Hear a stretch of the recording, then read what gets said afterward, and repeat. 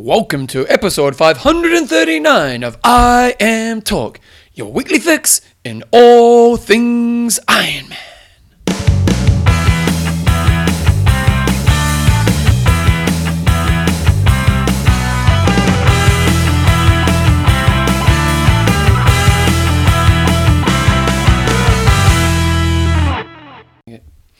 Right, team, welcome along to episode 539 of Iron Talk with Coach John Newsom and Bevan James. I was 300, that was years ago, John. What sort of podcast would be there if it only done 300? Only 300. Okay, Johnbo.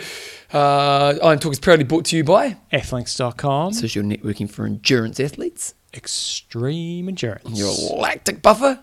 And our patrons. And John, name a few. Oh, Bevan, why is this not saved? I had a few. Mark Thatcher. Mark Steely Thatcher. I think you must have the save version. I have got the same version because I have not. Andrew Stormtrooper Gilmore. Yeah. We've got Stuart Neo Smith. We've got Joseph the Night Shadow. Oh, I think it's Kari Brook. And then we've got Gavin Wings Kieran. So there we go. That's some of our patrons. Great. Yeah. You save your notes. My Dropbox is still syncing. Oh, okay. Well, there you go. Guys, in this week's show, we've got some news. We've got a long discussion of the week. We have indeed. A long discussion. I'm starting the campaign, Bevan. The rant started before the show, and you guys are going to hear all about that rant real soon. We've got a website a week, couple websites a week. Slow down, Bevan. Slow down. Why? You're talking too fast. I always talk too fast. I know. We've got new listeners now. Welcome to you, new listeners. Welcome, new listeners. Listen faster. Do you know what, John? Listening, you can listen faster. Yeah. Okay. Yeah, that's true. This is Bevan the teacher. Yeah, that's right. I research on it. We've got an interview. Yes, we have. Take two. What do you mean? Well, I did a couple of interviews in Kona. Yeah. So Dimity Lee Duke, and I interviewed her in Kona, and I stuffed it up. I didn't stuff it up. A new fancy machine. You stuffed it up, John. You stuffed it up. Anyway, I really enjoyed the interview, and so I thought I'll go back with cap in hand and see if she'll give us a bit more of her time, and she did. And it's a great interview on sort of a pro athlete who's come through the age group ranks and not necessarily winning Kona, but just getting her side of the story. So and she's based in Thailand, which makes it even more interesting, and she's an Aussie. So yeah, enjoyed it.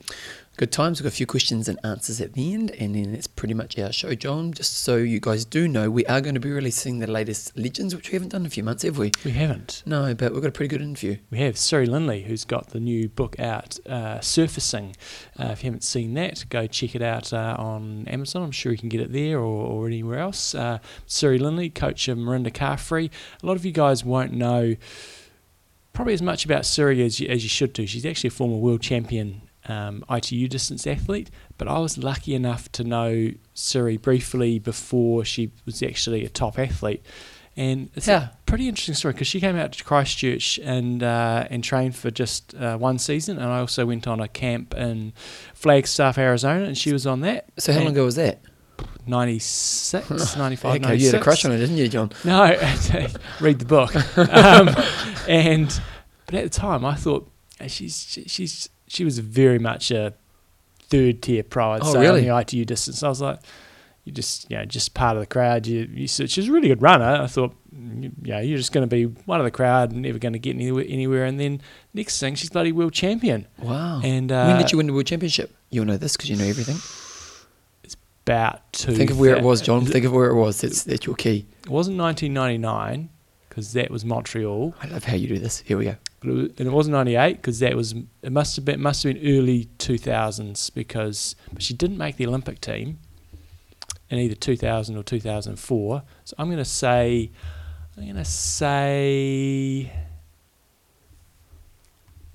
2000 was in Australia. Here we go. I've got the answer. I'm going to say maybe it was 2000 or 2001. Yes. Yeah. Edmonton. That was Edmonton. Yep, so 2001. She won a couple of World Cups in 2001, 2002. Duathlon champs in 2000. She won the Aquathon World Championships in 2001. But yet she won the ITU World Championships. She actually didn't win a lot of races, did she? It was a pretty short career. Why? She was a late bloomer. Well, no, she wasn't a late bloomer. She was late into the sport, and that's why her story is really interesting. She came in and was just a good age grouper, and then just made that transition across. That's really cool, isn't it? Yeah. That's a cool story, because most people start the sport late and it's just a bit of fun, but then to go on to actually win the ITU World Championships, that's pretty phenomenal. No, she was sensational, but yeah, pretty short career. So John's going to be interviewing her tomorrow, so we'll release it probably later on this week, so check that out as it comes out.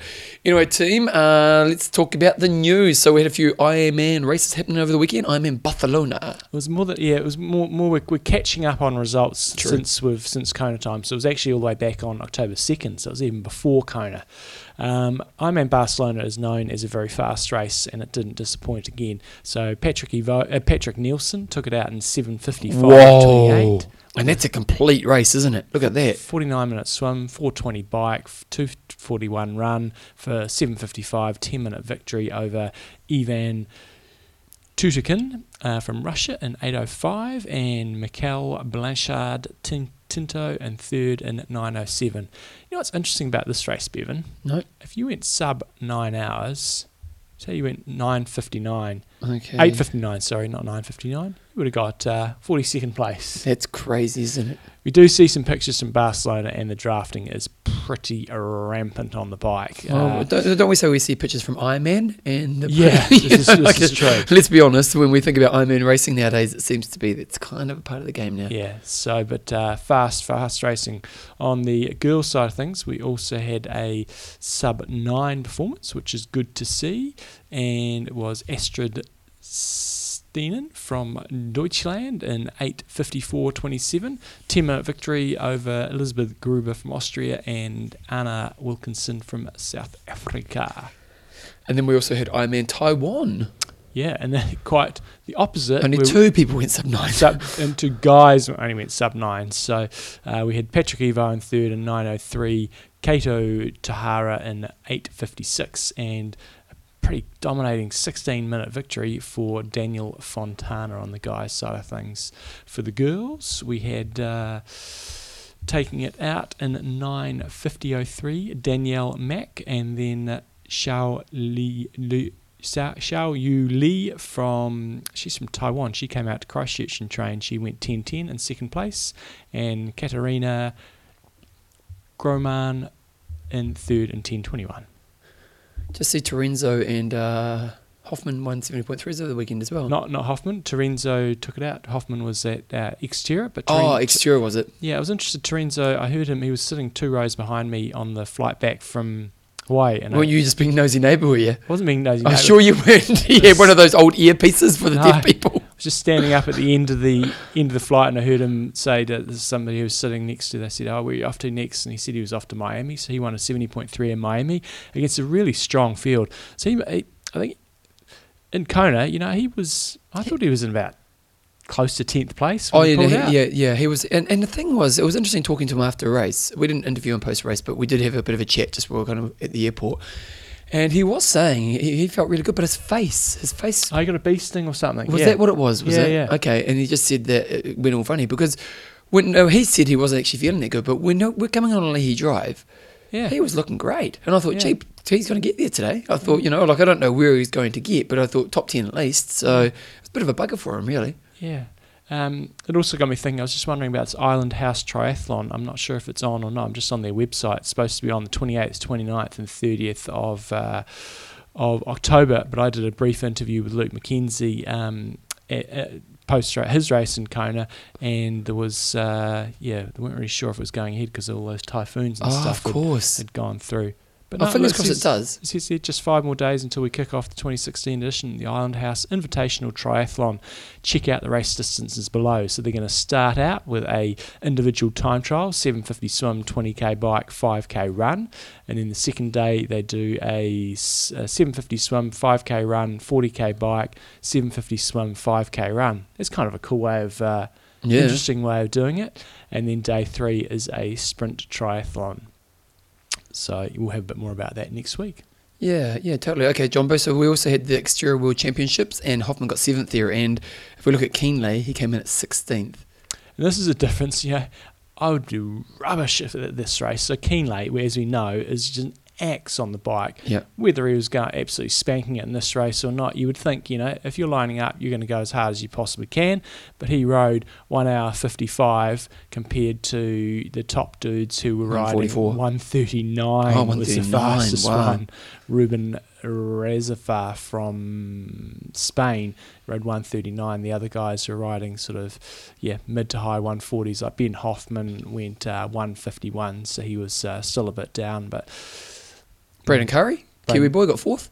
So first place we had Mauricio Mendez from Mexico in 2:49. Took it out with a really strong run, ran 42 minutes over Ruben Rezafar, who lost a bit of time on the run and went 2 hours 51.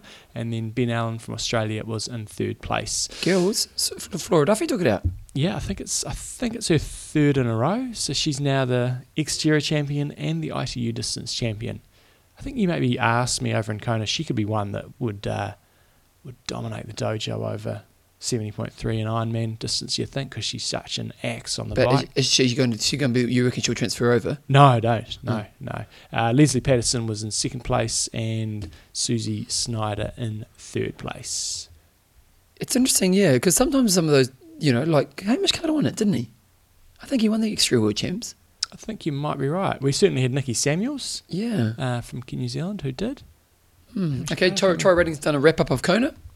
He's done some interesting little stuff on his site in terms of the countries where the winners come from Kona, and in terms of pre-1996 and post-1996. Quite a big shift, because we had such the American domination through those early years with Mark Allen and Dave Scott. But how things change once you get past 1996, and USA only take out 7% since 1996, and he's also done this on wins and also podium places. So you still do okay on the podium. They've got 35% up till 1996, but then after 1996, USA is only 12%. Well, in the males since 1996, it's only 2%. So Germany do well, Australia do well, Canada do well, Switzerland, UK is starting to crank it up. So really, it's been the Germans and Australians, really, isn't it? When we look at it. Guys, for all your Kona, not all your Kona coverage, but for lots of interesting stuff, check out tryrating.com. Okay, Jumbo, the Iron Talk gear is out, team. If you want to get some Iron Talk gear, it's really cool. Lots of people have been sending us emails and photos saying how much they love it.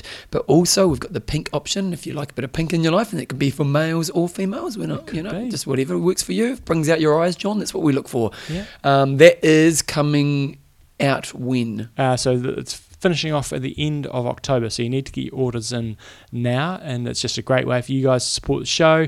We get lots of feedback in terms of athletes getting lots more feedback when they're out racing, and probably the big thing this time around is the feedback I've been a little bit surprised about is, not surprised, but people are just raving about the quality of the tri-suits and stuff in terms of going out there and racing and finding it extremely comfortable. So it's Champion Systems gear.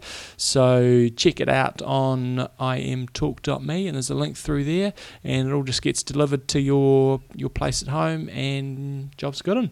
Okay, John, we've had craziness before, but this is the next level craziness.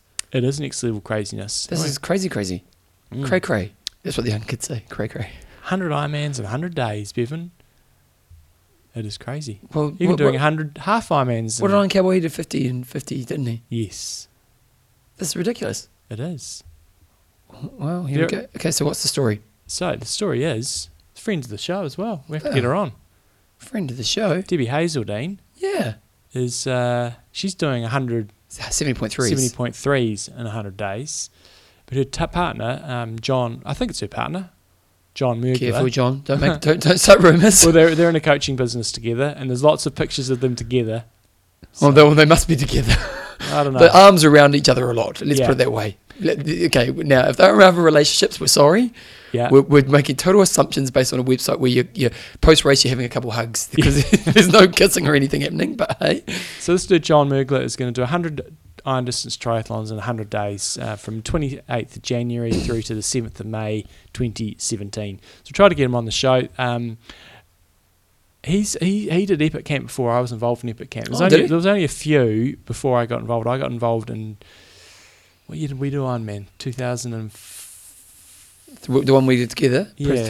Probably 2003. 2004, I think it 2004. was. Oh, yeah, it was, yeah. Because I came back about then. So there was a few epic camps before that. I think they did maybe about 202, 203, something like that. Yep. And he was one of the guys that was involved, I think, in one of the very early ones. They had some very interesting training stories about him just riding around parks for, I think he had a job in Sydney and he would just go and ride around the park in Sydney for hours and hours or something like that, and basically have his phone with him, and he was just an animal. Yeah, so must be a bit of a beast. He's a very well qualified athlete. I think he's won his age group in Hawaii. If not, he's fast. But he's going to do 100 Ironmans in 100 days. The big difference, this is by no means taking anything away, is not having the travel aspect. And that's all the guys that have done these big ones in the past. See, that's what's killed them. So we had the 8 and 8 and 8 in Australia, where a guy did, Craig Percival, did 8 Ironmans in 8 different states in Australia, which sounded like a real mission. And Iron Cowboy doing the same sort of deal in the States. So being in one space, that's going to help a lot, but he's going double the distance. So it will be interesting to see how he copes with this. And try to get him on. This is ridiculous. Wow. You're just going to have to get into a groove, and it's... I wonder what he'll average a day. Fitness is never a problem with these things. You get through it. It's body management. It's just whether your feet can handle it every day. And your shoulders. And your ass. And sleep. Because if... So let's say... Because what was Iron Cowboy averaging? About 14 hours a day by the end of it, wasn't it? I think it was, yeah. Something around that, 12, 13, 14 hours.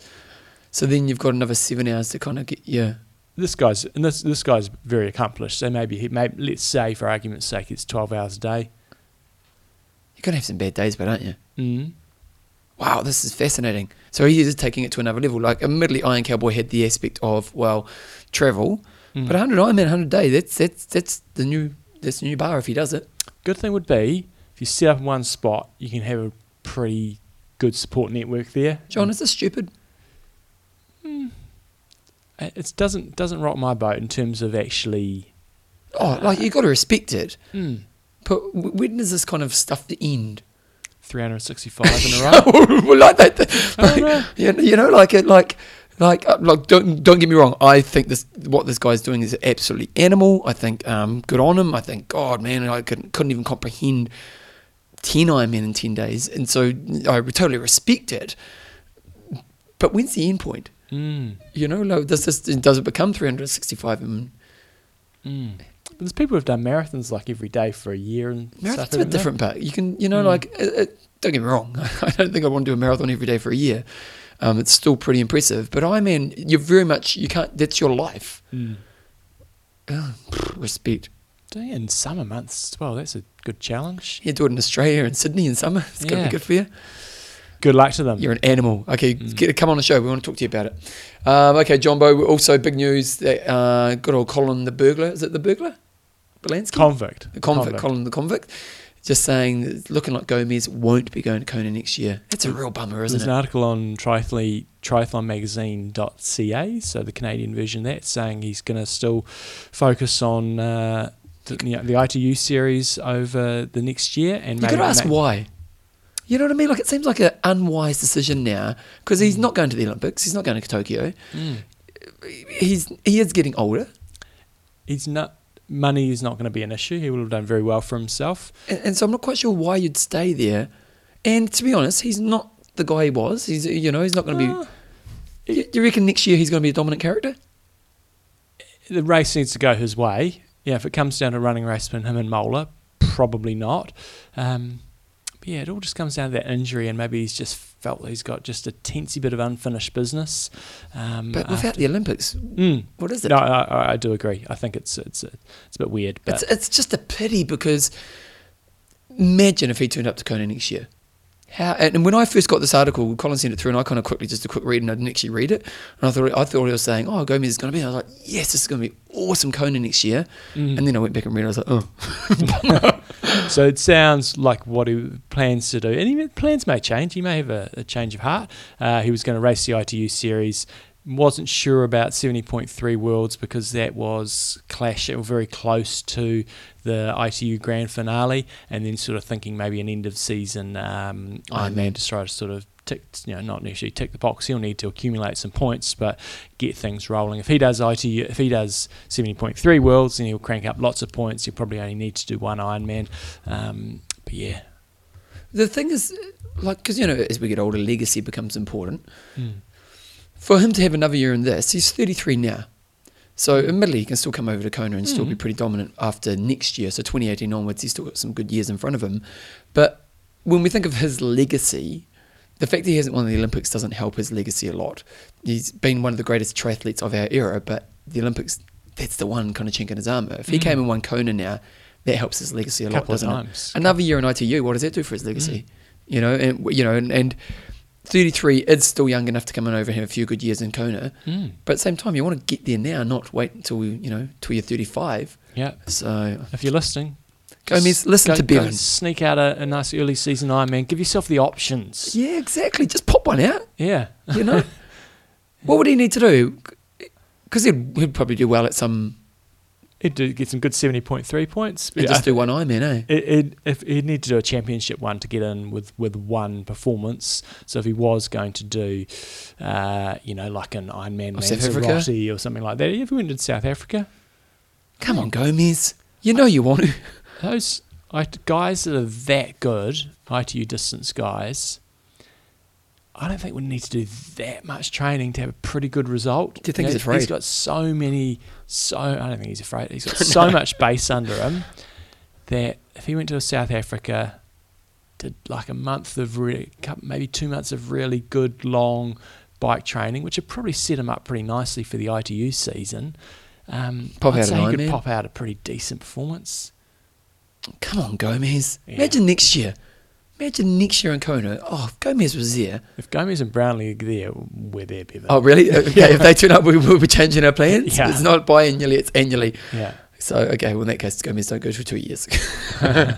Okay, John, but we got an email through from, I can't remember who sent this through, but it was have you got the email from the person? I have not, no. I'll actually try to find it. But, John, basically what's happening now, and we've all known the trick of the trade, when you basically finish your race, pretend you're as sick as you possibly can be, and pretend you're going to die. Why, John? So you can get yourself an IV drip. Well, they've tapped into this, John, and there's been a company called Infuse, and now you can actually get a pre or post race IV infusion for only $40, which seems ridiculously cheap.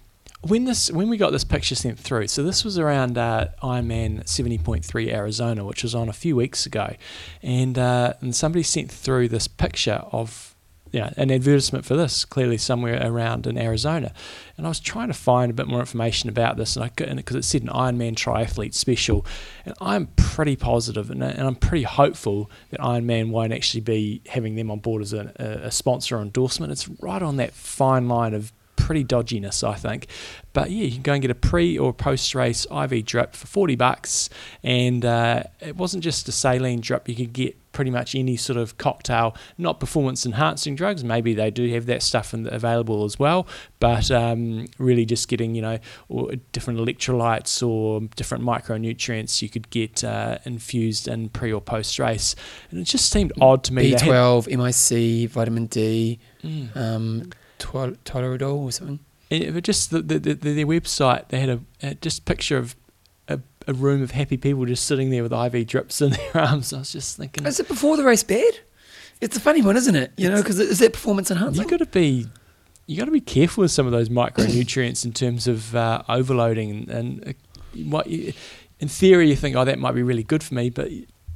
And some of my study, you go, you got to be really careful by dosing up big time on certain different micronutrients. But in saying that, John, if you're doing an Ironman, if you have a drip post race, mate, that is great recovery.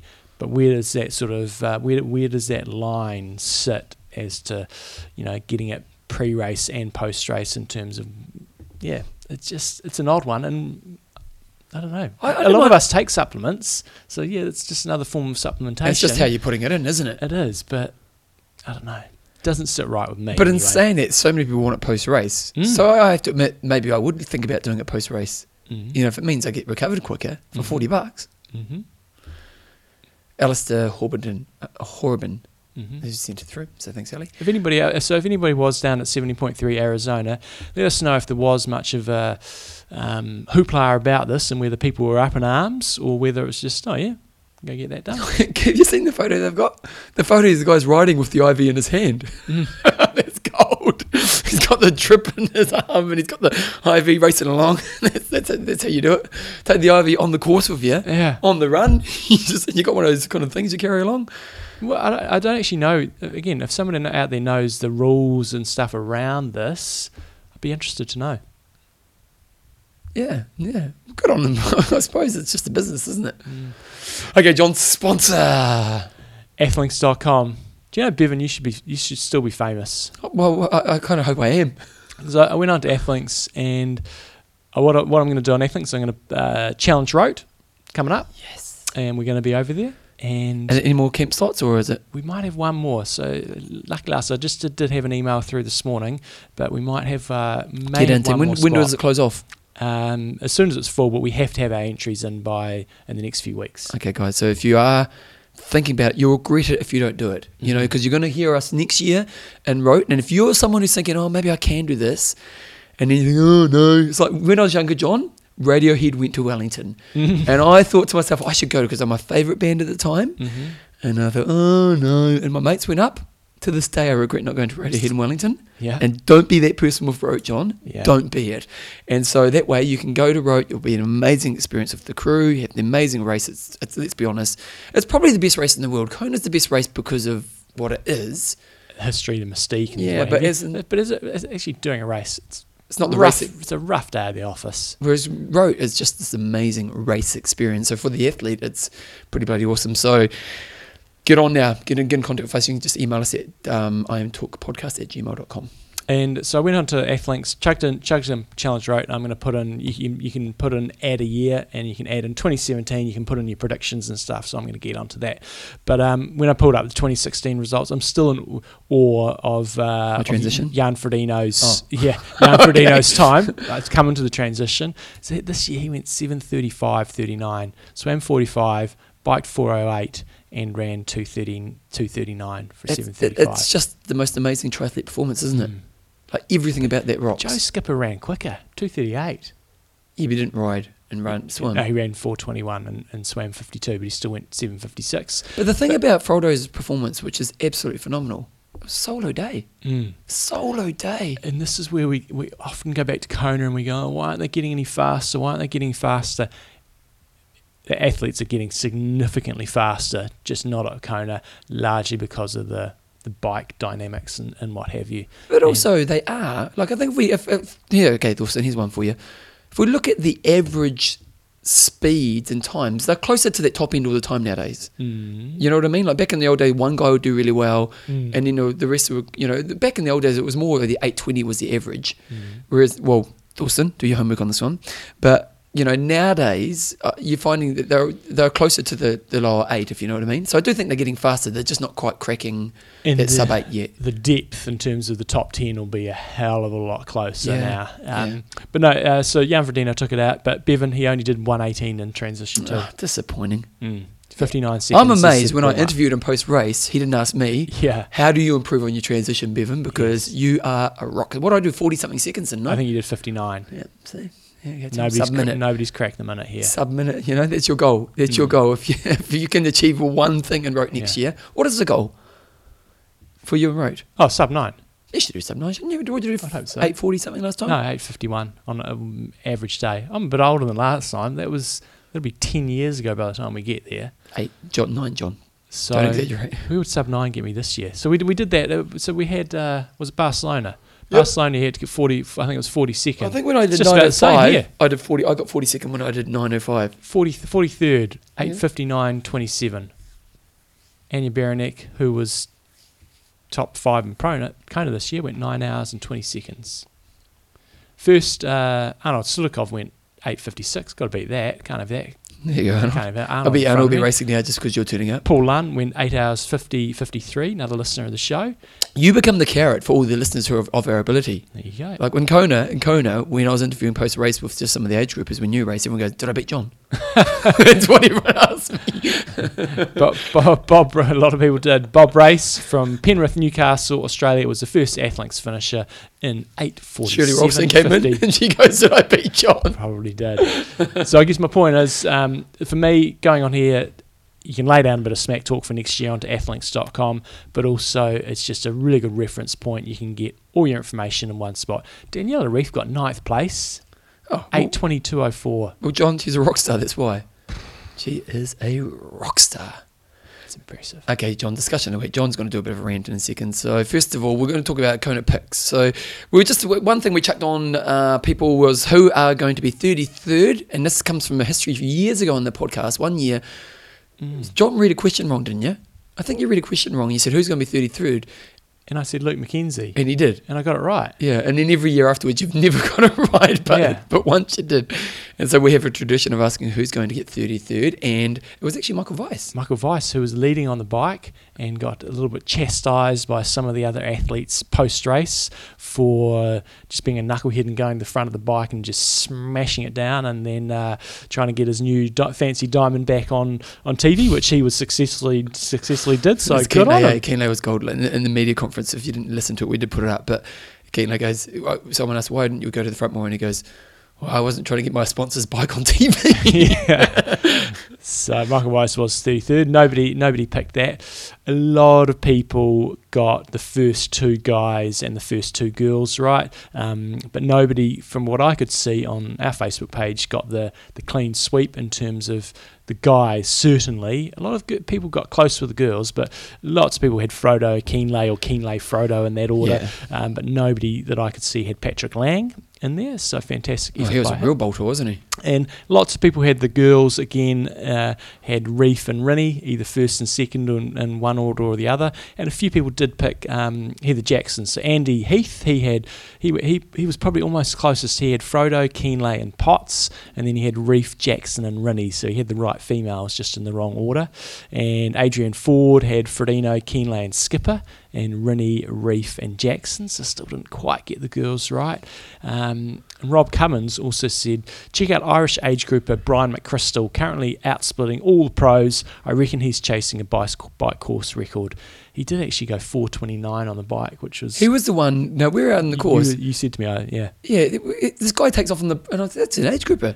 And then 2 days later, the next age grouper turns up. He was miles ahead. It was unbelievable. He ran a 3:35, so it's not terrible. No. And I think he finished 12th in his age group. But yeah, 4:29 for the age group is when the... What were the top pros doing? The fastest, I think, was 4:23. Wow. But I think Frodeno rode 4:29 as well. Okay. So same as Frodeno. But yeah, that dude, he would have had probably 15 minutes or so on the next guys, I would have thought. Yeah, it was massive. Because it literally, he went by... And then you know, it's like you're gossiping to people, and then it's like, when's the next age group coming? It was unbelievable. Okay, John, you want to have a rant? This isn't really anything to do with this discussion. Well, no, it is. I put up another discussion. I put it up yesterday or the day before. Oh, did you? Onto Athlinks. I said, what did I say? I said, simple question: should the age group race in Kona go to wave starts given the drafting issues? You just basically wanted to have a rant, so you put it up as a question, didn't you? So I can belittle anybody that says no. Okay, so what do some people say? Tony Hodge, reluctantly yes. While I'd prefer to return to a true mass start, which we probably no longer have, and drafting being much better policed, it's probably not realistic. Better to send age groups out in waves so at least they know their relative position in their own age group. Gary Fegan, yes, oldest and legacy first and pros last. You have a sliding cutoff with 17 hours for the first wave, decreasing to pro men having 9 hours and pro women 10 hours. That would be interesting for the pros having a cutoff time. Oh, wow. That would never happen, but saying if you go to a sub 9, you're off the course. See you later. Lucy Francis got no, but they should have these chevrons on the road to show draft zones between two riders.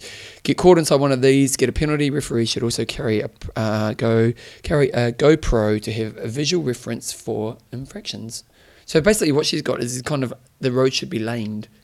And they've got these little arrows all the way along the road. They're not going to do that for 180 k's. That's pretty expensive. But The GoPro's an interesting. That is a good idea, isn't it? But it's the referee's decision's final anyway. But at least it'd give you a little bit of proof. But then you're going to have 7 hours. Imagine the hassle after the race dealing with. Yeah. Good old Julian Galeen, maybe? Yes, and if not, marshals should apply an extreme severe drafting rule. Today, you have a lot of solution to reinforce drafting regulation. It's just a question of will. Yeah, but the problem is it's unfair. That's the problem to me, is that sure, the drafting busters should be busting people. But if you're in that kind of probably 10 hour to 12 hour mark, everyone can be done. Absolutely. So it's, yeah. Jeff, I'm sorry, Jeff, I'm going to get your surname wrong. Fejfar, the crowds on the bike course are the only thing I'm not looking forward to next year. Jeff's already qualified.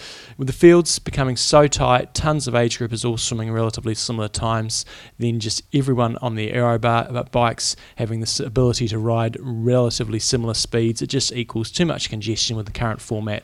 I think going to a 2-day format, men and women on Saturday and the others on Sunday, is the best solution. That's not going to happen in Kona.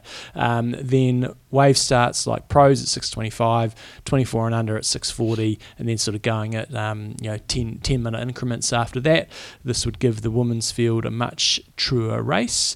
It would also spread out a good amount of athletes across the course. Still won't stop people drafting intentionally, but it will stop much of the unintentional drafting. I know that just about everyone except the super uber bikers get caught up at some point, even trying to avoid it. I would agree with that. In Kona, those strong cyclists can ride through all the packs and carry on with their day. It's sort of the guys, the 5th through 20th in the age groups, or even further back than that.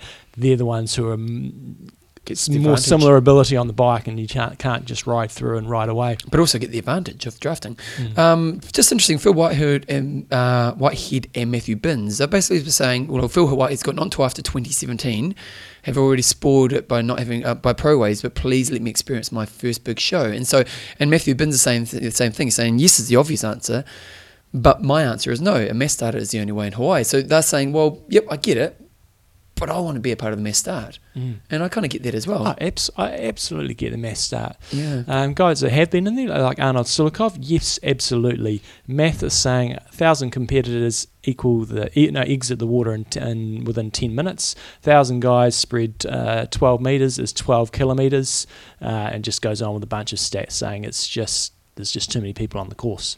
Tony Morrison just says no. Sanya. And so does good old Annette Lee. Simon Early. All your supporters, mate, they've been not backing you on this Simon Early was just over there on the bloody camp. He got home today. No, it's all part of the race. Less people is the way to go. Well, that ain't happening either. Okay, John. Okay, boom. Start your rant. This is not going to be a rant. This is going to be a campaign. A campaign? Oh, okay. A concerted effort. Okay. Make the Ironman swim great again. There we go. Now, there's a couple of things, because I was doing some thinking about this yesterday. There's a couple of things you got to consider about this. You can't just go, we're going to go to wave starts, because one of the problems in Kona is you get in the steps by Digby Beach, and you get out of the steps at Digby Beach. Yeah. So you really, it's a funnel point, isn't it? Yeah. So you can't just have people going in 1 hour afterwards, because there'll be people exiting the swim. And we almost saw this year.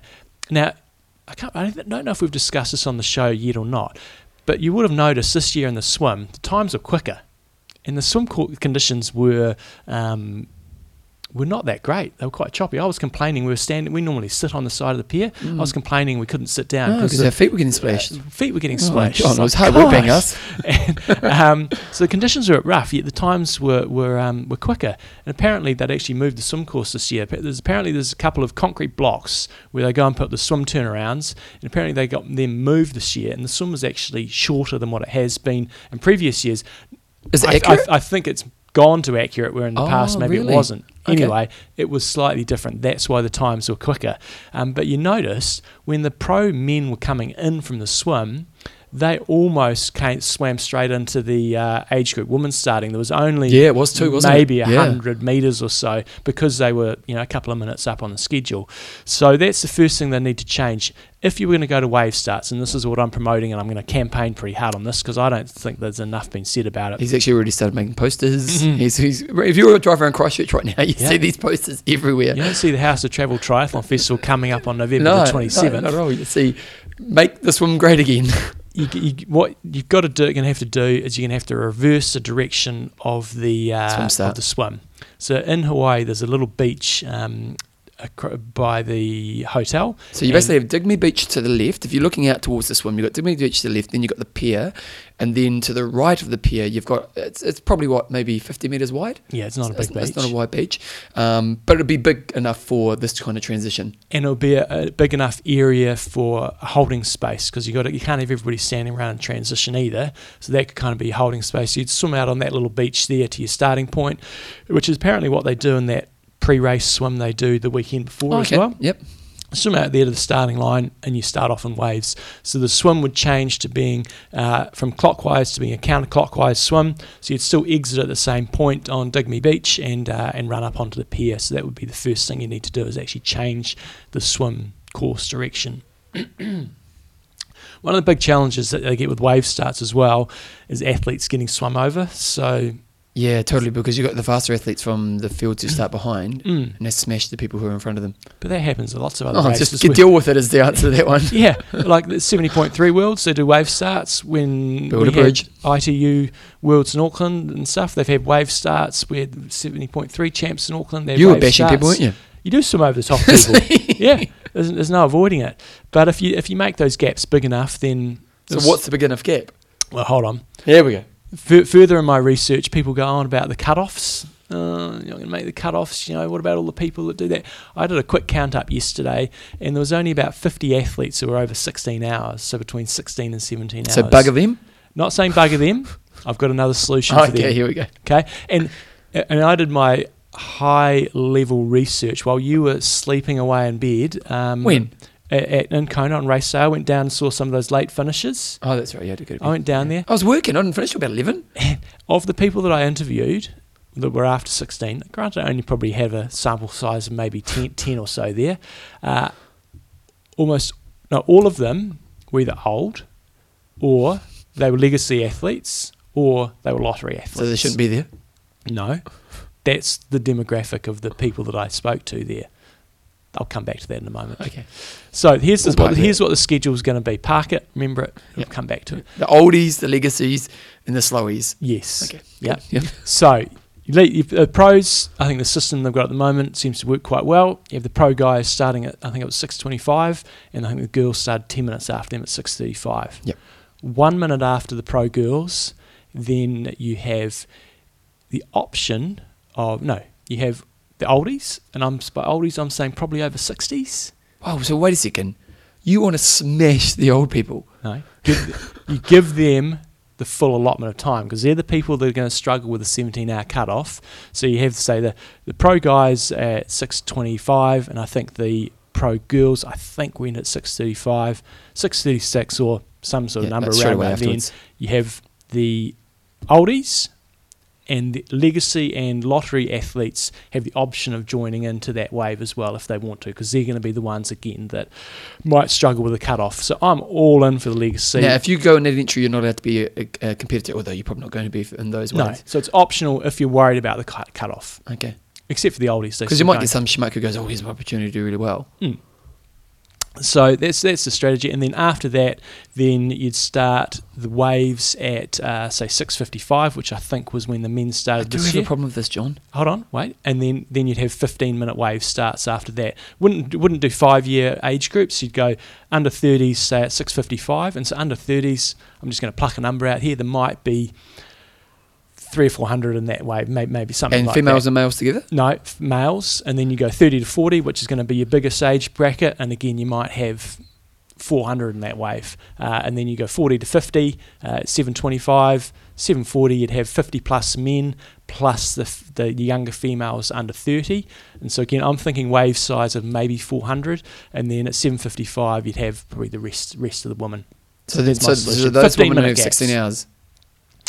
They would, yes, in 5 minutes. Oh. So generous of you. So that was just so that would be 1, 2, 3, 4, 5 age group waves, starting at 6:55. Everyone's underway. The race at 6? Sorry? It's not light enough. Oh, is it not? It's dark. So I think 6:25 was... It's still is it not light enough? Not really. You think of how long we were sitting on the pier before the start? It's pretty hard to. It's easy enough when you're at that sort of elevation, but to see swim buoys and stuff any darker than that, it's a bit of a challenge. Okay. So there you have it. That's the solution. There are some weaknesses in your solution. Hold on, but firstly, so as has been pointed out, you're not going to eliminate drafting because you've got a lot of competitive guys coming out, but you're going to lessen the problem, and the roads are big enough over there that I think you'd be able to have a good fair race. And secondly, the swim would spread out a lot more because you're not going to have those massive packs. So I think, yes, you're going to have more space on the road, but the swim's going to get spread out as more. So it's a gold solution. Well, except it sucks you don't have the mass start. The mass start's cool if you're in there. It's cool for the spectators. It's cool for the TV. Get all that. It's wicked. But the bike is just a joke now. Well, so two faults I see. While I like the idea of letting the oldies and the legacies and lotteries leave that 20 minutes earlier basically than everyone else, they are going to get smashed in the last part of that run. And if anyone's last part of the swim, sorry, because these people are going to be swimming over 2 hours, and then they're going to get those fast swimmers coming through. And if anyone can't handle that, it's that group of people. Mm-hmm. So that's my concern there. Then the only other concern is the people who actually, only makes the race 16 hours long. And let's be honest, some of the females, 16 hours would be a big cutoff for them. So there's some weaknesses. Although absolutely there's weaknesses there. The other concern I've got is when you're out on the bike, you're going through aid stations and you're passing slow people, and the problems that would cause. You're going pretty quickly, get someone slow, you're going through an aid station trying to get drink bottles. I foresee that being a problem as well. But yeah, it's not a perfect solution, but I think this. You feel this is better than what we have currently? Something along this. Like this was your campaign. You're not like Donald Trump, but are you? You're open to change. Open to change. You're open to say, look, I'm willing to tweak this. It's not just say, hey, I have the greatest people who have designed this. It's okay. Okay, there we go. I don't. Yeah. I agree that having the oldies going first would be a problem. I don't think you can really go much past midnight though, in terms of saying start them at 8 last, and then you'd be going till like 2 a.m. Yeah, no. That's the biggest problem to me, because also those and the females, missing out on that cutoff time. It's just a pity it's not lighter. It's just it's the only downfall, because I don't think you can put them in with pair fast people coming up behind them. They'd be crapping themselves. And they're pretty, just getting through the swim's the mission. And the nice thing from those guys is normally everyone takes off and they can just work through their swim instead of having to deal with the kind of busyness of the swim. And I cannot envisage ever them having a 2-day race in Hawaii. Well, it's interesting. I 70.3, get it. Yeah, and I mean it's a different beast. The next day is just everybody's just vegetating, and I just do not think it'll work. Okay, John, we got a really good question through from Steve Morris. Okay, so do you want people to share their thoughts on this? Or help the campaign? Help the campaign. We'll start a Facebook group or something like that. Yeah. In that case, it would definitely happen. It was like, like Sato when he brought his campaign to buy Iron Man. Yeah.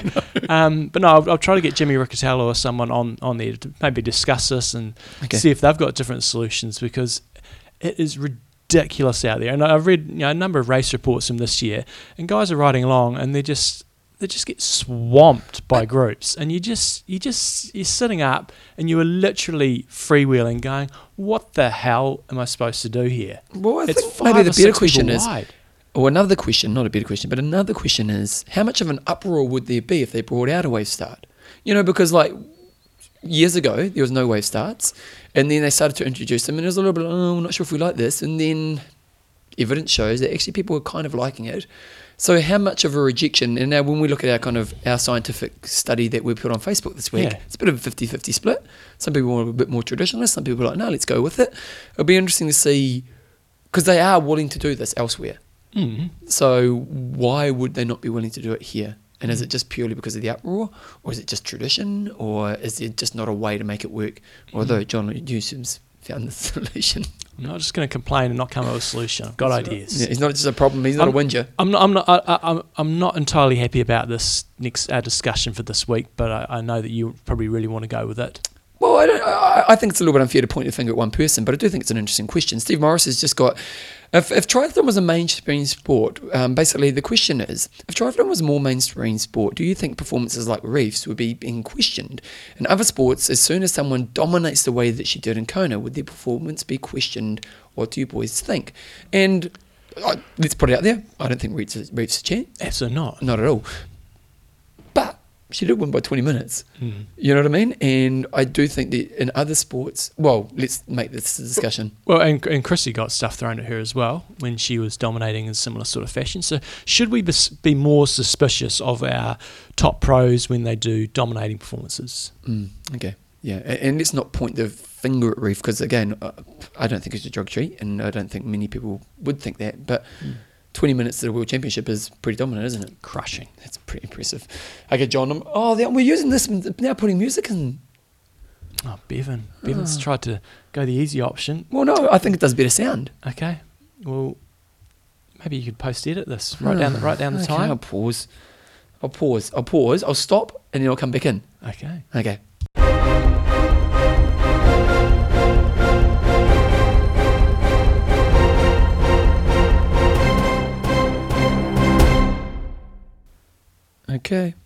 Hopefully this is recording. The number's counting, eh? That's all you needed. Good. But previously you used to push the button and then... Great podcasting. Well, we're trying a new system, team, and hopefully the music comes. Hopefully we've got a show. Jeez, I hate to think we've done all this and we haven't got a show. Now I'm starting to crap myself. Let me just quick check in here. That's in there. Yeah, that's in there. Okay, good. Fingers crossed we've got a show, John. Website of the week, Jumbo. Website of the week. This is a good one. Relive. Who's sent it through? CC. John, you've got to give the people the credit. That's people will send stuff in. If you say the name on the show, they love it. Sorry, I apologise. Okay, I'm going to find it. I'm going to do my job. I think I can find it quicker than you. But you carry on. So relive.cc. What this is you need to have a Strava account to make this work. And what happens, you go out, you do your training session, it gets uploaded to Strava, and then Strava sends a message to these guys that are running this relive.cc. And what it then does a sort of a Google Earth flyover of the bike ride that you've done, or the run that I think it's only bike rides actually, that you've done, which is really cool, but it also does like a Tour de France style preview of a line covering the route that you did. It also shows you, it has a little That's awesome. A little profile up the top showing where the hills are, and then it shows you the your points where you hit your maximum power output and your maximum speed. So it's very cool, and it just does it automatically. I mean, it does it for every single ride because it's just an auto sync thing. You can't choose which rides you want to do. You can't also do it retrospectively. So if you're thinking, I did this really cool ride in France 2 years ago, I want to do that. It basically just does it as you work your way through your rides. So yeah, it's called relive.cc. You go onto their website, you link up your Strava account, and you're away laughing, and it's cool. So I've actually got one here. Maybe we'll put this one on the website, which was from one of our new patrons, Finn Zweger, and Finn was giving us crap, thinking we weren't going to be able to pronounce his surname, and I've probably completely cocked that up as well. He didn't give us this. You've just used his email, haven't you? I have. Yeah. So he went over and he did the 70.3 over in Hefei in China, which was on recently. It was one of those races where they had lots of Kona slots. They put Kona slots on a lot of these 70.3s in China, and we're saying, hey, that's a bit unfair. But he's done that, and it just does this amazing flyover of the course. It shows exactly where in China he went. That's pretty cool. So Lee Spoor, who's who sent it through. Right. And I've just looked at his one here. He did a 146k bike ride, moving time with 5:38, elevation 1274. But one thing he also did in his is he must have taken some photos along the way. And if you take photos, it can attach photos to the ride. Oh, okay. Yeah, so he had a photo of his mates, and they obviously stopped for a bit of cake on the side. Yeah. And just saying, there's sugar in that, Lee, sharpen up. And and so he had a photo of the cake as well. So it's actually, I didn't know you could do that. yeah, so it's pretty cool. So if you are on Strava, and make sure you get onto it, team. It's just a really cool tool. Just kind of memorable tool. Yeah, and I'm just watching this one from China, and it's just great. It's just got the little, if you can picture you're watching an ITU race and they do that sort of pre-race preview where they have the line showing this is where the course does. That's basically exactly what it does. Very cool. Yeah. Relive.cc. CC. And just a little bit of a plug here for that Finn gave us. He said he went along to the 70.3 over there in China, and predictably many had the same thought as him of going to try to get the Kona slot through the sort of the 70.3 backdoor entrance at this race, and the competition backdoor was entrance. pretty brutal. There wasn't a single Kona roll down slot. Everybody was there for their slots. Ironman put up a great show, and for the new owners in turn in China, the Wanda Sports did not disappoint, in a very well organised race. And also a further plug for Finn, because he qualified for Kona. Maybe put this link on the website. He made like an infograph of the kind of what it took for him to get to Kona. And there was some cool little stats there in terms of all the equipment that he used, in terms of the power output that he was required to qualify with. So he's been doing a 5-year journey to the 2017 Ironman World Championships. And what was he? He had bought an endless pool. He bought 2 bikes. It cost him 3 swimsuits, 4 watches. Jeez, he must go through his watches. Yeah, FTP. 15 shoes. He had to get his FTP up to 300 watts. He did 3,500 hours of training. Average heart rate during exercise 108. 378,000 beats. I think that might have been through his exercise. Resting heart rate 36. He's got a little link there to his performance management chart from Training Peaks, and he did 5 fulls, 7 halves, 6 Olympics, and 7 sprints, and he finished in 6th place in his age group in the 45 to 49. It's quite a few slots. Yeah, it really is, isn't it? In a 70.3 and in 4 hours 28. And it didn't roll down neither, did it? No. Yeah, that is quite a few slots. Swam 29, rode 221, and ran a 129.41. Normalised power of 260 watts. That's what it takes for a 45 to 49 year male in a 70.3 race to get 6th and qualify. Yeah. There you go. Okay, so there you go. So well done, Finn. Okay, John, we've got an interview. Dimity Lee Duke. You'll get a little intro when she comes on. Here we go. Righty-ho, guys. There's a reason why I do a lot of the organising of the interviews and a lot of the organisation around the show, and Bevan does a lot of the recording and the editing, is because I sometimes manage to cock it up, and that's what I did over in Kona. Did a really good interview with Dimity Lee Duke, and unfortunately it didn't record properly at the time, so we're doing it. She's kindly giving up some time to rehash over some of the stuff that we went through, because I enjoyed it and I thought you guys would as well. So welcome along to the show. Thanks for having me, guys. No worries. So Dimity's podiumed at Ironman Australia. She's been on the podium at 70.3s in Taiwan, Subic Bay. But just tell us a bit about your background, because you're living in Thailand, but you're an Aussie. Yeah, that's right. So basically, triathlon is I would guess in some people's terms, a fairly new sport to me. I didn't start late until 2008.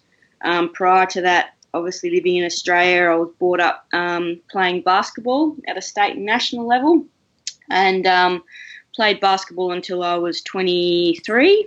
And then when I was 16, I tore my anterior cruciate ligament at the Australian Nationals, which at that point in time I was being scouted to play to go into the Institute of Sport, or to go to America for some scholarships.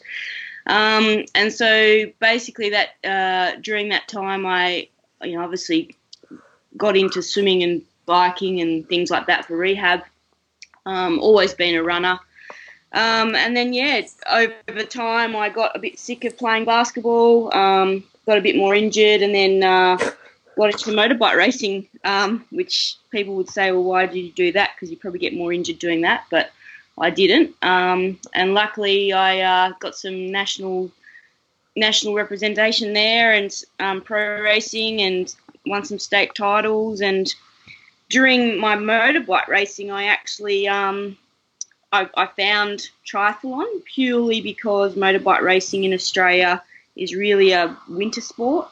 So I found something to do in my summer months, and just by chance, and luckily there was a Ironman event right on my doorstep, being Busselton Ironman or Ironman Western Australia, and I guess I met people through that, and then just decided to do an Ironman for the hell of it in 2008, and then things have progressed through that. And obviously, over time, I've thought I got pretty good at it, and won my age group and got fourth in the age group in the World Championships in Kona in 2013. And then people said, well, why don't you do this full time? And so that's what I did, and here I am today. Living in Thailand, and having a bit of fun with triathlon and traveling the world and meeting some great people. So was Ironman Western Australia your first triathlon, or did you do some build-ups to that? No. Well, I obviously started club level, probably only for a year. I can't really remember how long it was, but I did do 70.3, 170.3 before the full, and that was in the same year. So maybe just tell us a bit about your progression in terms of, you sort of talked about a fourth place finish there in Kona, but like when you first started, were you straight to pretty much the front of the pack and then just slowly worked up that last sort of few percent to being, a top age grouper, or were you sort of back of the packer and worked your way through from there? Well, when I first started, obviously it wasn't really a focus, so I didn't even train really. It was just a bit of fun. So my first Ironman in 2008 was sub 12 hours. And then just over the years, being the competitive person that I am, that I just wanted to improve, just improve my times. And over a course of a couple of years, I dropped it down to 9 hours 12 type of thing at the end of 2014. So just through that and just through pure determination, I did start winning age groups, but not until sort of I qualified for Kona in 2013, where the transition sort of happened, and I thought, maybe I need to start doing, a bit more proper training and things like that, as I said. But before that, it was just rock up and have a crack. That was all it was about. So you're in Thailand. So how did you actually end up in Thailand? Was that a triathlon choice, or was that kind of life took you in this direction and you're just doing triathlon at the same time? So basically, I going back a bit, my profession is a industrial paramedic, or was an industrial paramedic on the remote mines of Western Australia, working for Lion. So basically, when I was working sort of 2 weeks on, 2 weeks off, and when I sort of decided that maybe I should have a really good go at this, I came over to Thailand to train at Tanapura in 2014. For a month in preparation for Ironman Malaysia, where I finished third. And I, just basically met the Tanapura team at that time, met Jürgen Zack, who was the head coach at that time, and things just sort of fell into place. I never really thought that I would move to Thailand, to be honest, but then, Jürgen was sort of keen to sort of develop me a little bit more, and I was sort of umming on whether I should continue to do fly in, fly out or not, because it was quite, tough and hard going.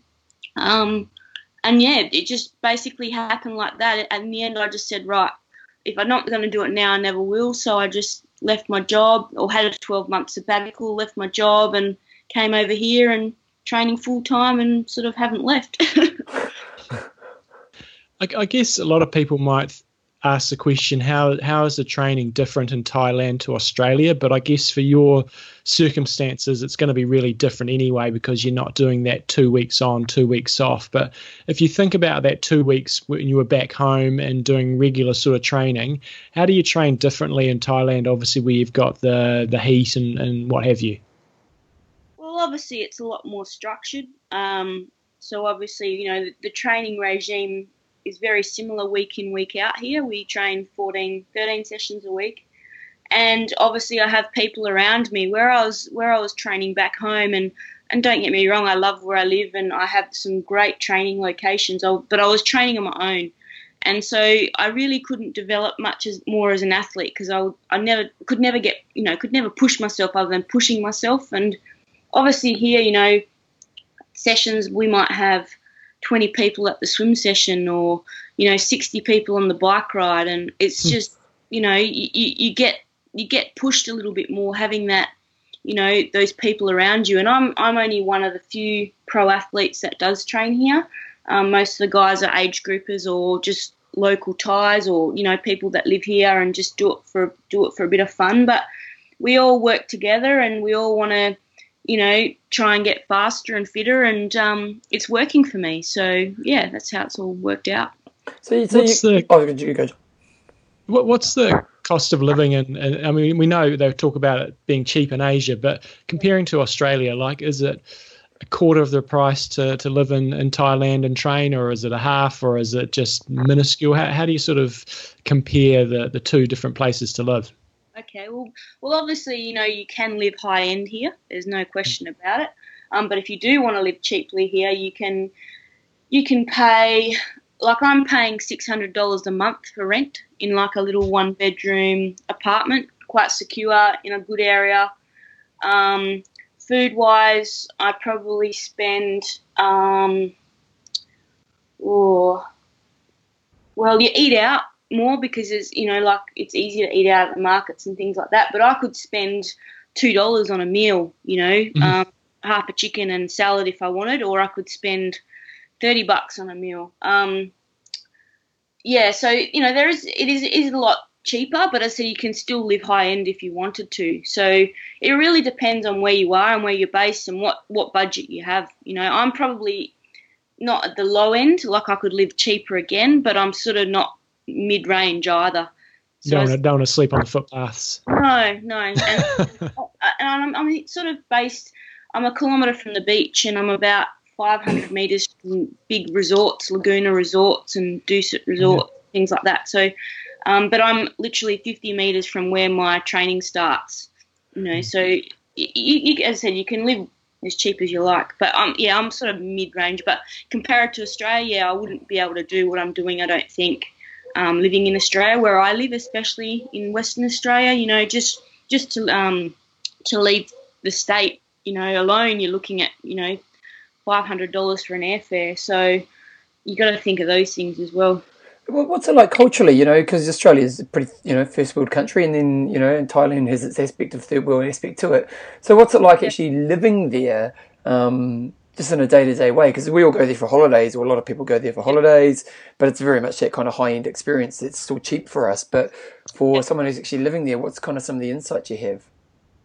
Look, the number one thing is you need to respect their culture, and respect that there is people here that are only living on 500 baht a day, which is $15, $20 a day. I have a lot of Thai friends now, and you just over time you learn about them. At first, I wasn't, and everyone's the same. You're not well welcomed until they sort of start to learn and pick you up, because obviously there's a lot of Thais here that do get taken advantage of. They're seen as servants and whatnot. Yeah. But as I said, and obviously, the current thing at the moment with the death of the king, that's quite a touchy subject. So, we all wear black for the next 30 days or white. And, we respect their culture in the regards they don't want parties, they don't want to see us drinking. Well, not just us, but the local Thais as well. So there's things like that you sort of got to remember. And but as far as living here, look, I feel really safe. I'm in a good area. I've got some great friends, both Thai and expats. And over time, I'm just learning. There's Buddha and there's Muslim culture here. So, if you learn about those, you just got to respect them for who they are, and they give the same in return. Mm. So going into Kona this year, and I say this to a lot of pros who are probably in a similar position to yourself, where there's quite a few other races on at this time of the year, and you guys realistically, top 10 is a fantastic day, but it's going to be tight as to whether you get there or not, and you could alternatively go to other races around the world and probably podium and get some prize money. So what for you was is sort of the motivating factor to go to Kona this year? Yeah, look, it's just really the pinnacle of the sport. Everyone's there, everyone's at their peak. There's a lot of races nowadays that, people can just go to a race and just wing it or not be on their A game, or there's only a limited number of top athletes there, and you really can't compare yourself to see where you're fully at. And, if you want to progress in this sport, sometimes you've got to take a hit and be prepared to come 15th or 17th where I came this year and learn from that. And, that's what drives and motivates me, I'm very lucky that my coach, who's Jürgen Zach, he's been there, done that. He obviously didn't win Kona, but he's won multiple Ironman and seconds and things like that at Kona. And, that's the driving force for me. It's not so much about the win. Obviously everyone wants a win, but it's about, getting faster and fitter against the best in the world, and that's where Kona is. What was the experience like for you? Tell us about your day. Yeah, look, I went in with pretty confident hopes to do well, and obviously, as John has said, top 10 is what everyone is aiming for, and realistically, that's what I was aiming for.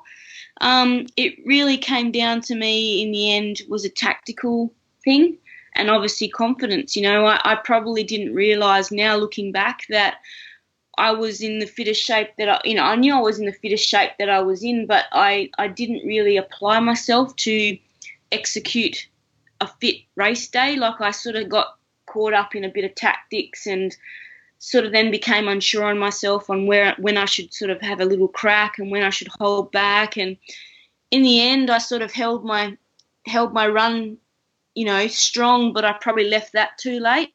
And I think I made up 10 places just on the run, where I should have probably attacked a bit more on the bike. But, that's learning.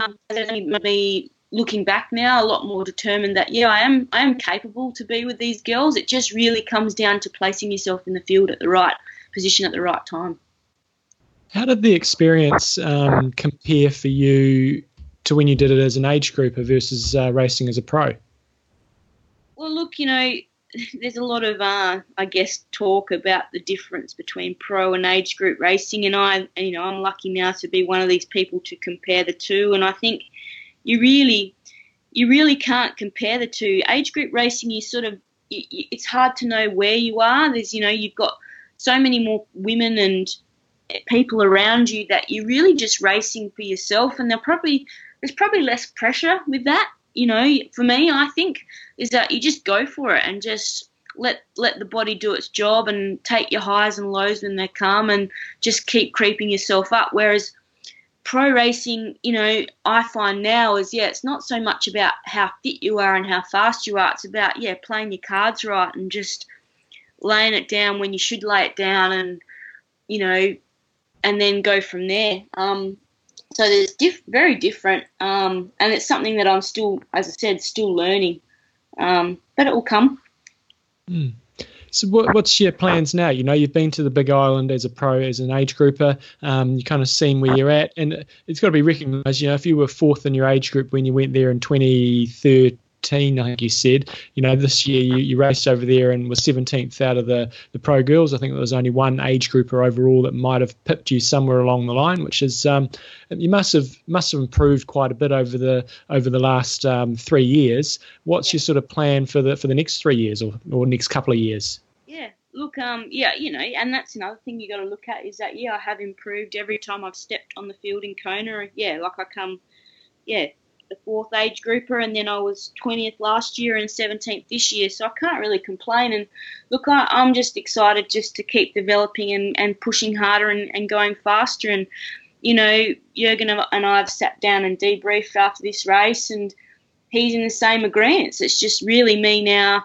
We've got all the fundamentals, everything's right for training, and I just need to learn to race tactics more, and so that's what we've started doing. We had a bit of a ride on Saturday, and it was a bit of a criterium type race, and it's something that I've never done before, and just trying to learn those type of things, and then just continuing to get there. And I think also for me, I'll start racing a lot more championship races, and once again, it's just so I can race against the best girls in the world and compare myself to them, and that's how I'll keep going from now on.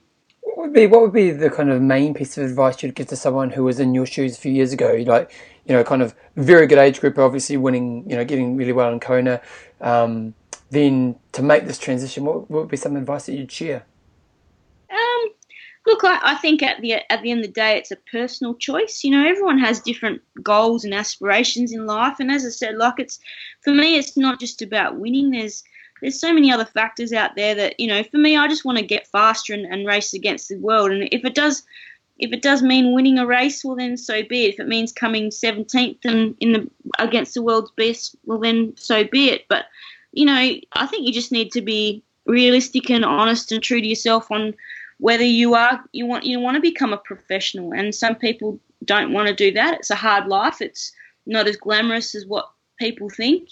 Sometimes I do wish maybe it's easier for me to go and work back at my FIFO work and work my 12-hour shifts and night shifts and that. But and then there's days where I'm really enjoying what I do because it's I'm living my dream now. But as I said, it's really a personal thing, and I commend people that do make the decision and make the choice, because it's not easy, and it never will be, because the competition continues to grow and continues to get harder and faster, and so you just got to be prepared for that.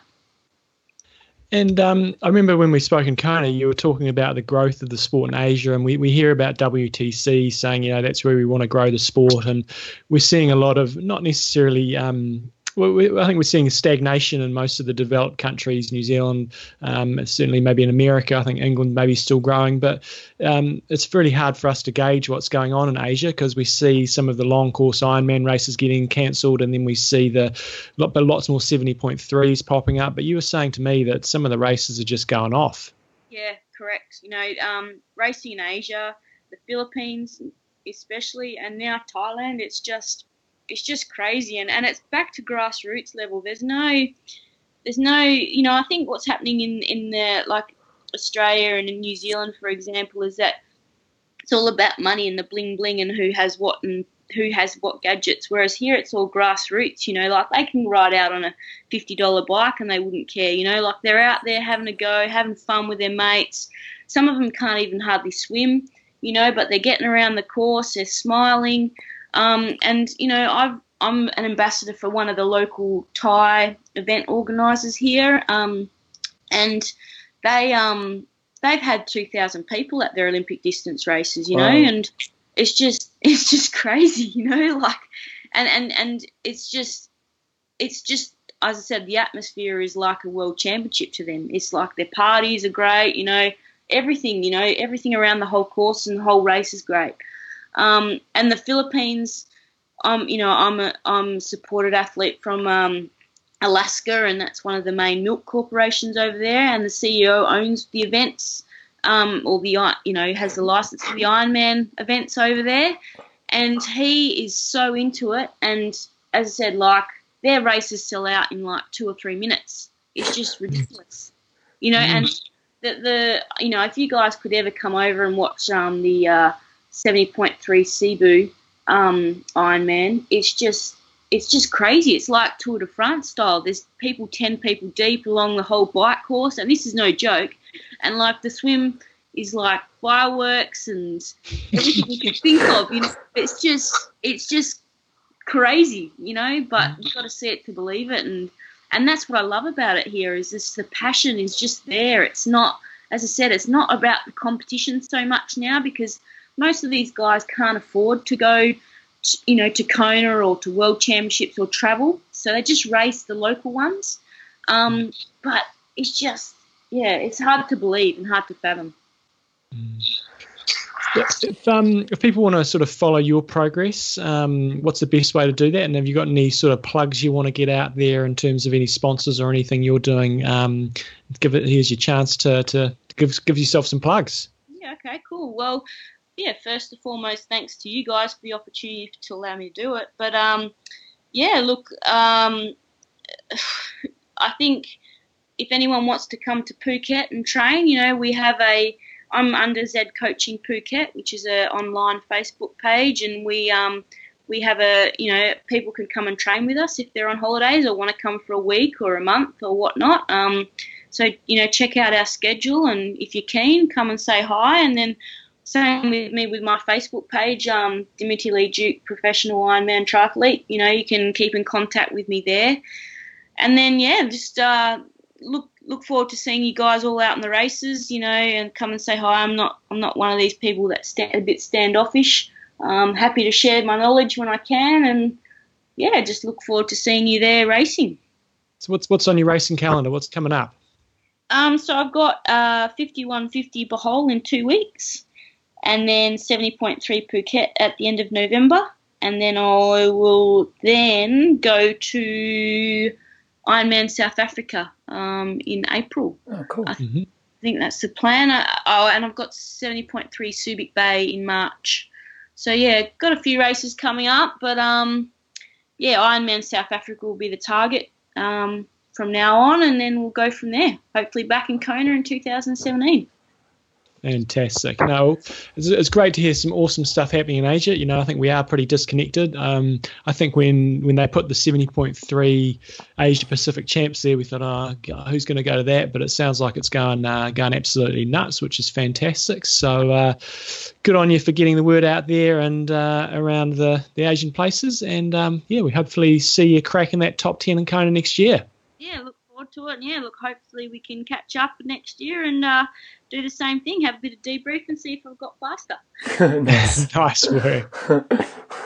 In some ways, it's quite wise to go to Thailand, isn't it? For a pro athlete. Oh, it's a great move. Well, it's a big move because you lose all your support network and all the rest of it. But financially, it makes it much more reasonable to kind of be able to make a living as a pro, and next year have to make it work. And for a life experience, pretty cool. Oh, yeah. One thing that I've got to say is awesome is when she was talking about the 70.3, I think it was Cebu, where they now have the Asia Pacific Championships. Yep. And I'm going to say, I was wrong. Back it up.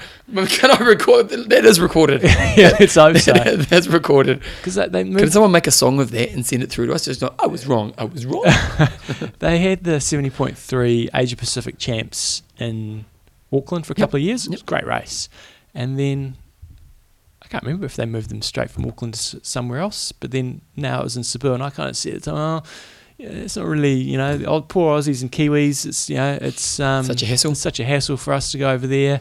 That's our selfish little. Well, it is a cost. It is a cost, but it's no different to the Asian countries having to fly to Auckland to come and do 70.3 champs. But in fairness, well, maybe not in fairness, I wonder what the numbers are. Like if we look at Australia, New Zealand, and Asia, how many people are doing triathlon in each region? Sounds like Asia's kicking some ass. Yeah. So it sounds wicked over there. I'm just really pleased to hear that at a championship race, you might not have all the best athletes from Asia Pacific because the Aussies and Kiwis probably won't travel that much. It doesn't have that big a draw card for the age group as yet, but it sounds like it's a wicked race. So good on them, and I hope a few more of us start to make the trip over and actually do make it a regional championships of good caliber of athletes racing. So not to take anything away from the Asian athletes, but it just sounds like it's a cool place to go and have that experience where you've got loads of people on the road all the way around. Are they? Is 70.3 champs going to be moving around? I would envisage or is it set in stone? But I don't know the answer to that. Okay, John. Sponsor. Extreme Endurance. It's your lactic buffer. My brother-in-law did the Abel Tasman race the other day. Oh, did he? How'd he go? Yeah. Well, a friend of mine won it. He went 3:30, which was pretty impressive because you can with this race. It's a marathon, basically. Bevan and I talk about it a fair bit. It's amazing. I love it. Pretty much quite to a marathon. 3:30 is pretty decent for someone who does pretty much bugger all. He's done it once before, but the difference this time was he asked me if I've got any tricks of the trade. Oh, really? So I had this bag of sports nutrition stuff, just leftover goos and gels. I said, well, take that and use what you need for the last few weeks of training. And then I said, and take these pills before the race. I said, take them for the week before the race, and you'll be away laughing. And he performed. I think he might have done 4.5 hours last time. Oh, wow. So it was somewhere in that sort of 4 to 4.5 hour range. It's a massive improvement, and said he felt fantastic and didn't feel that sore afterwards either. And he was running along and he was running with a mate, and his mate ran off and sort of gassed him a bit when he was stopping to do his laces, and then he just went ploughing past his mate later on. His mate was eating jelly beans and all that sort of stuff. But no, I think the main point was he used the extreme endurance. He only used it for a week leading into the race and at the race, and had a significant improvement, significantly less sore legs. So guys, it can make a really quick turnaround if you've got a race coming up, whether it be a training race or whether it be one of your main races for the season. It's not one of those things that you need to be loading for 3 months beforehand to get the benefit. It can be as little as 72 hours. We've heard from some people in the past, and they feel like they get a nice little boost, but also that post-race recovery is enhanced. So check it out, xendurance.com. Use the promo code IMTalk10 and you get 10% discount, and that works on the .com and any of the .eu or UK sites. So check it out, xendurance.com. Check it out. Okay, Jumbo, questions and answers. Okay, so when I got this through from, you haven't put the names in there again. I have Sebastian. Oh, okay. When to switch onto my TT bike message. Hi, John. Following your I Am Talk podcast religiously and absolutely love it. I thought an interesting question to include in Coach's Corner would be to have your thoughts on when it was the right time to switch over from training on a road bike and then begin training on a TT bike. And even if training only on a TT bike full-time is worth entertaining. Hope to one day come on one of your epic camps. They sound, well, epic. They do indeed. They are indeed, I should say. Yes. So TT bikes, I'd pretty much say that doing almost all your flat riding and all your interval riding on your TT bike, especially if you've got a power meter. And across the board, I don't think enough people spend enough time on their aero bars, Bevan. No. And when you think about if you're going to ride 180 Ks, could you do that? Yeah. Predominantly on your aero bars. So I think that's probably the main message here is... Especially for your lower back. Yeah. And just being comfortable in your position. And if you're not comfortable, you need to get yourself comfortable. Yeah, of course...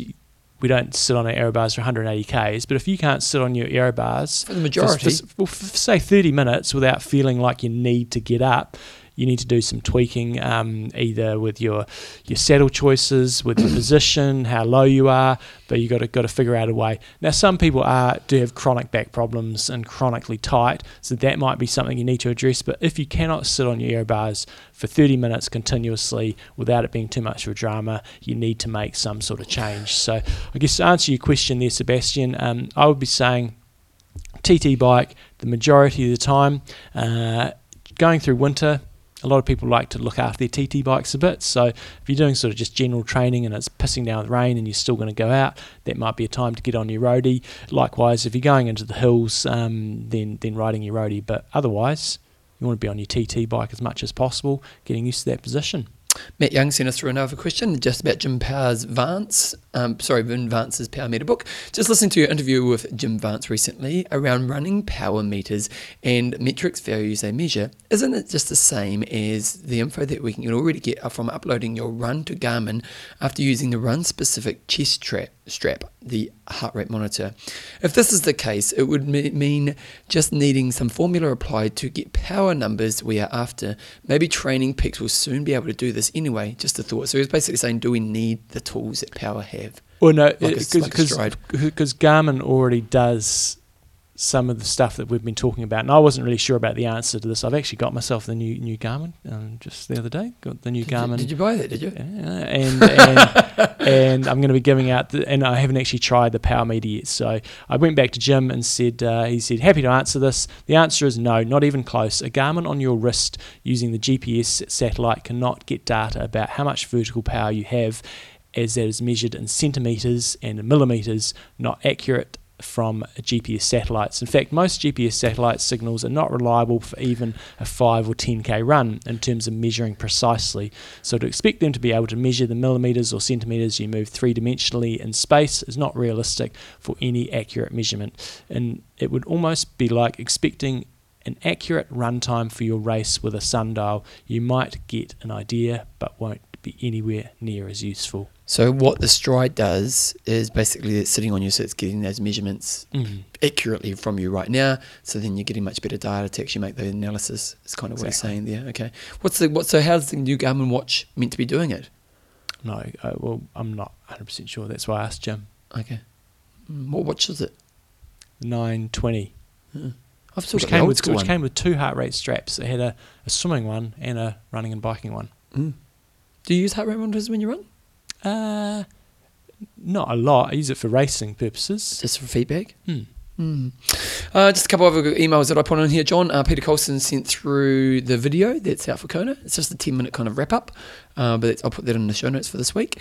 And also just Ben Colborough, he's just trying to raise $3,000 for the Stroke Foundation, and doing this, he's going to try to do 70.3, so he's swimming 1.9 Ks 4 times, riding 90 Ks 4 times, and running 21.1 Ks 4 times. And he's going to be doing this in Newcastle in Australia, basically over 2 courses. But he would love to get some help out there, so pacing on the legs, keeping awake, and hydration, nutrition. And he's going to do it over 24 hours. He's also trying to fundraise for the Stroke Foundation, and I'll put a link to the set page that he's doing that on, and to his website if you do want to support him on that. So that's Ben Colborough. So, Jumbo, patrons. I'm just confused. I was trying to listen to what you were saying about, is he going to do that much in 24 hours? It's a lot, isn't it? Yeah. But I think he's a pretty decent athlete. Yeah. Patrons, yes. We've got a few new patrons. It's 2 Ironman, really, in 24 hours. You could do that. How many? Well, it's 2 Ironman, really, isn't it? Yes. Yeah, you'd have to be moving reasonably. Yeah. Yeah, that's true. Yeah. And maybe because you're mixing it up, it wouldn't be so demanding. Good challenge, though. Yeah, good little challenge. Patrons, Sean O'Brien, the body. Why the body? Well, there's a couple of reasons here. He's from Madison, Wisconsin. Now, I know Madison Square Garden, I'm pretty positive is in New York, isn't it? It's a big sporting arena, isn't it? Yeah. Yeah. But the reason I always think Madison Square Garden is because superstars of wrestling go to yeah. Madison Square Garden. What you gonna do? And so I thought, I want to go down the wrestling angle. But Sean is also an ER doctor. Oh, nice. And so I thought the body kind of... Now, who was the body? Wasn't it Jesse the Body Ventura? I actually listened to an interview from the other day on some other podcast, because he's a real political guy nowadays. Right. Oh, yeah, and he's got an opinion. So Sean the Body O'Brien. Now, do we have to do the next one, do you? You go into imtalk.me and go into page 2 of our patron pictures. Imtalk.me. And so, guys, if you are a patron and you haven't sent through a picture, do send through a picture. We have a page on imtalk.me with all our pictures of lots of our patrons. And there's one there, it's almost one of the last photos there, black and white picture. Meet our patrons. Okay, here we go. Page 2. I like how it does. Now, we're doing a new website, John, and what they're doing with the new website with the patrons photos is really cool. Okay, page 2. My internet's really slow for some reason. Roman Trotman. They're not showing up, John. Oh, here we go, down the bottom. Black and white. Okay. Can you think of a nickname for that? Oh, he's got the bow tie. He's looking pretty serious. He looks like he's had a bit of a big night. It's Brody Edge from Australia. I was going to say closer to. Sorry? Brody, closer to the edge. Okay. Come on, that's good. Closer to is your nickname. Come on, that's good. Closer to. Okay, I've got the next one. Okay. Rowan Allingham. I thought you got to go to Mr. Bean angle there. Well, Rowan Atkinson, but then I went Blackadder, because you don't want to go Mr. Bean. Yeah. And then I looked up Blackadder characters on good old Facebook, and my favourite Blackadder character. Did you watch Blackadder? A little bit, yeah. Oh, you go back and watch it. It still holds up. Lord Flashheart. Lord Flashheart. Which was Rick Mayles, and it was just this real kind of eccentric, gold character. Go on YouTube and watch Lord Flashheart, a couple of clips, especially when he kills Adrian. Who was the guy who played Vivian in The Young Ones? Was it Adrian Evans or something like that? Yeah, something like that. Yeah. And he's like this human soldier, and they're going to have this big battle. Check it out. I'll ruin it by talking about it, but yeah check it out. Lord Flashheart. Ethan... Oh, Captain Flashheart. I was Lord Flashheart. Lord Flashheart, yeah. Ethan Mattias. Yep. The Pied Piper. Nice. Is it the Athlinks picture? He's running along, and I'm picking it might be his kids. He's got a couple of kids. He looks like he's running towards the end of a race, and his kids are sort of following him in, so he's the Pied Piper, bringing them in. Okay, nicely. And lastly, we have Finn Zweger. Hopefully we pronounced your surname right there, Finn. Yeah. I thought the Professor. Why the Professor? Because he's trying to say we can't pronounce his name properly, so maybe he's a teacher or something. Oh, okay.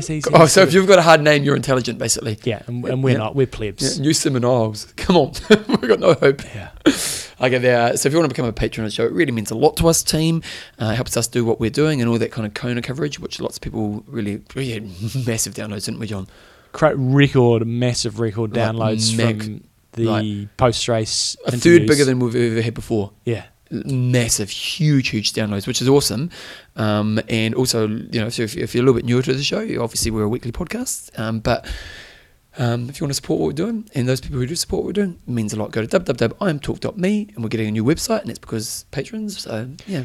And also remember, guys, the I Am Talk gear is out now, and you get the blue gear, you got the pink gear. Check it out on imtalk.me. Get lots of great feedback. You look stylish, and you'll get a lot of support when you're out there training and racing. So Jumbo, just while we're on that, we'll go through a photo. Again, you haven't put the name of the person who sent through the photo. Yeah, carry on. Yeah, sharpen up with that, John. Just sharpen up. Yeah. But the photo was sent through because I was watching some race somewhere. Ironman Wales. Ironman Wales. I know who was in the photo. Ben Moore. Yeah. Ben Moore was in the background. He was on TV. Yeah. So the Iron Talks tri-suit on. Yeah, so there you go. It even get you on TV. It wasn't anything to do with the guy who was leading the race, which I think might be Philip Graves. It was all, they wanted to get a bit of I Am Talk footage. They actually changed the TV. coverage. And they went, oh no, I Am Talk. There's what we're doing. So Ben Moore, you're an international superstar now. You're recognised around the world. Why? Because he was wearing yeah, there we go. So check it out. Go to imtalk.me and I'll put a link to that, getting the gear on this week's show notes. Jumbo sponsor.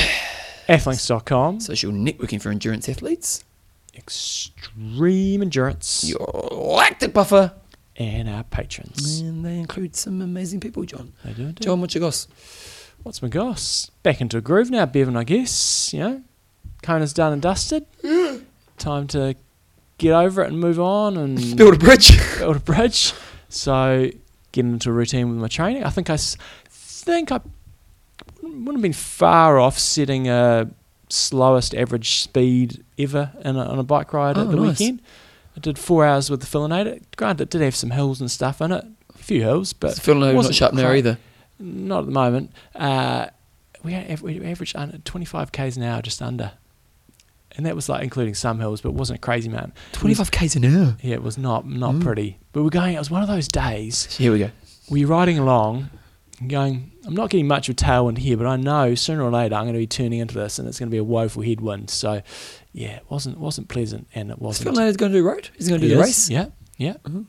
So training is good in patches, but I was trying to do a bit of a fat burner, so went out with zero nutrition and just doing 4 hour Well, ride in the apparently you hills. ate a bit too many carbs in Kona. Yeah, I did. Hence, trying to just pull it back a little bit. I had this amazing epiphany, and it is starting to come off. Eating less. I think I've had this one epiphany before. Wow, that's a mind blowing. Eating less. You should write a book about that. Should. And it's That's cool. I had an epiphany. and it's okay to be a little bit hungry from time to time. Okay? Just putting it out there. Man, I'm glad you're doing this nutrition degree. Yeah. Because Come and see me. $100 appointments. Come in. What's your problem? Oh, I've got a bit of weight. Eat less. See you later. This guy's a genius. I'll have my own podcast soon. John Newsom Show. It's only one episode. 10 seconds long. Hi, I'm John. Eat less. See you later. Why, do you eat too much? Oh, yeah. Do you? Yes. Most triathletes do. I'm really good nowadays. So one thing I've done really well as I moved away from triathlon is I've just got a good routine around eating. And the big thing I've worked on is the outside of routine time. So like in Kona, I ate really well and I didn't eat too much, and I've really learnt that side of myself, and that whereas in the past, out of routine time basically I went OTT, and it doesn't mean that at times I don't go OTT, but I really don't nowadays, and it's so I obviously learnt your epiphany. That takes some discipline and some training, and most of us athletes just eat. You just think, I'm a triathlete, I'll just eat whatever I want to eat, and just keep eating. And so is it about eating less often, or is it smaller portion sizes? Probably eating less often for me. So how often were you eating? Well, I haven't Kona, I was bloody eating all the time. I know, every time I saw you, I was like, get that food out of your mouth so we can do the show. I was eating a lot and often. Well, the other problem for you in Kona was it was in front of you all the time because you're... Yeah, support crew stuff, it sucks. So no, for me, it's more probably just having my main meals and not snacking so much in between times. So traditionally, how many times would you eat a day? Like even just snacks? I would do lunch, your main meals, and then just probably a little bit of morning tea and afternoon tea. But it would often be good food, but it would still just be too much for the amount of training. I'm only doing, most days I'm only doing an hour to an hour and a half of exercise. In the weekends, do a little bit more. I'm only doing one session a day. Very rarely doing two. Only doing an hour and a half. Yeah, but I was just eat too much. It's pretty simple. There you go. Mind blowing stuff. If you want to lose some weight, eat less. Eat less. Eat lots of vegetables, Real food. lots of real food, plenty of fat, and eat less. Do you know the one thing I've really worked on as well? Don't worry about what you eat. Well, No. What I mean by that is not the food, Yeah. but don't be concerned about what you eat. Don't. have a plan. No, but like what I'm saying is, like for me, I've never gone on any crazy diet. I've never done any of that. Now I never think you should believe the person say, "Here's what I've done," because we're all different. But I eat a really kind of broad range of foods, and I do have some shit food at times, but I never feel guilty about what I eat. And I think that's partly because I now stay within control, but I always think people spend so much time thinking about what they eat and how bad about that. So what a waste of your life. What a waste of your life thinking about, oh my God, I ate this. When I could be going, hey, I'm doing cool, empowering stuff. So there we go. There you go. Any other goss? Another goss. What about you, Bevan? Joe came back from America? Yep. Yep. Survived the flight. She missed a flight. She missed a flight in Auckland because she. So I was coaching Saturday morning and I had to pick her up afterwards, and then I got the call. She missed a flight from Auckland but it was her own fault. Right. Missing a flight's not a big deal, but if it's your own fault, Because guess what happened? She baggage came in, picked the wrong bag. Went through to domestic, went to check in. They said, that ain't your bag. Yeah. And so she had to run because if in New Zealand, Auckland Airport, you've basically got domestic and international. It's probably a 10-minute walk to 15-minute walk. So she had to run back to international, try to get her bag, run back to domestic, missed it. And poor person's bag she stole. I know. She took everything out of it as well. Took the good bits. So yeah, she was late. So that was good. And then just because now she's going to bed at probably 7:30 at night, I've been going to bed early. Nothing worse. And then you wake up at 3 a.m. So there we go. Other than that, John, not much. Not much. No. Good. That's it. I'm Russ. I mean, Train hard. train smart. Kia kaha.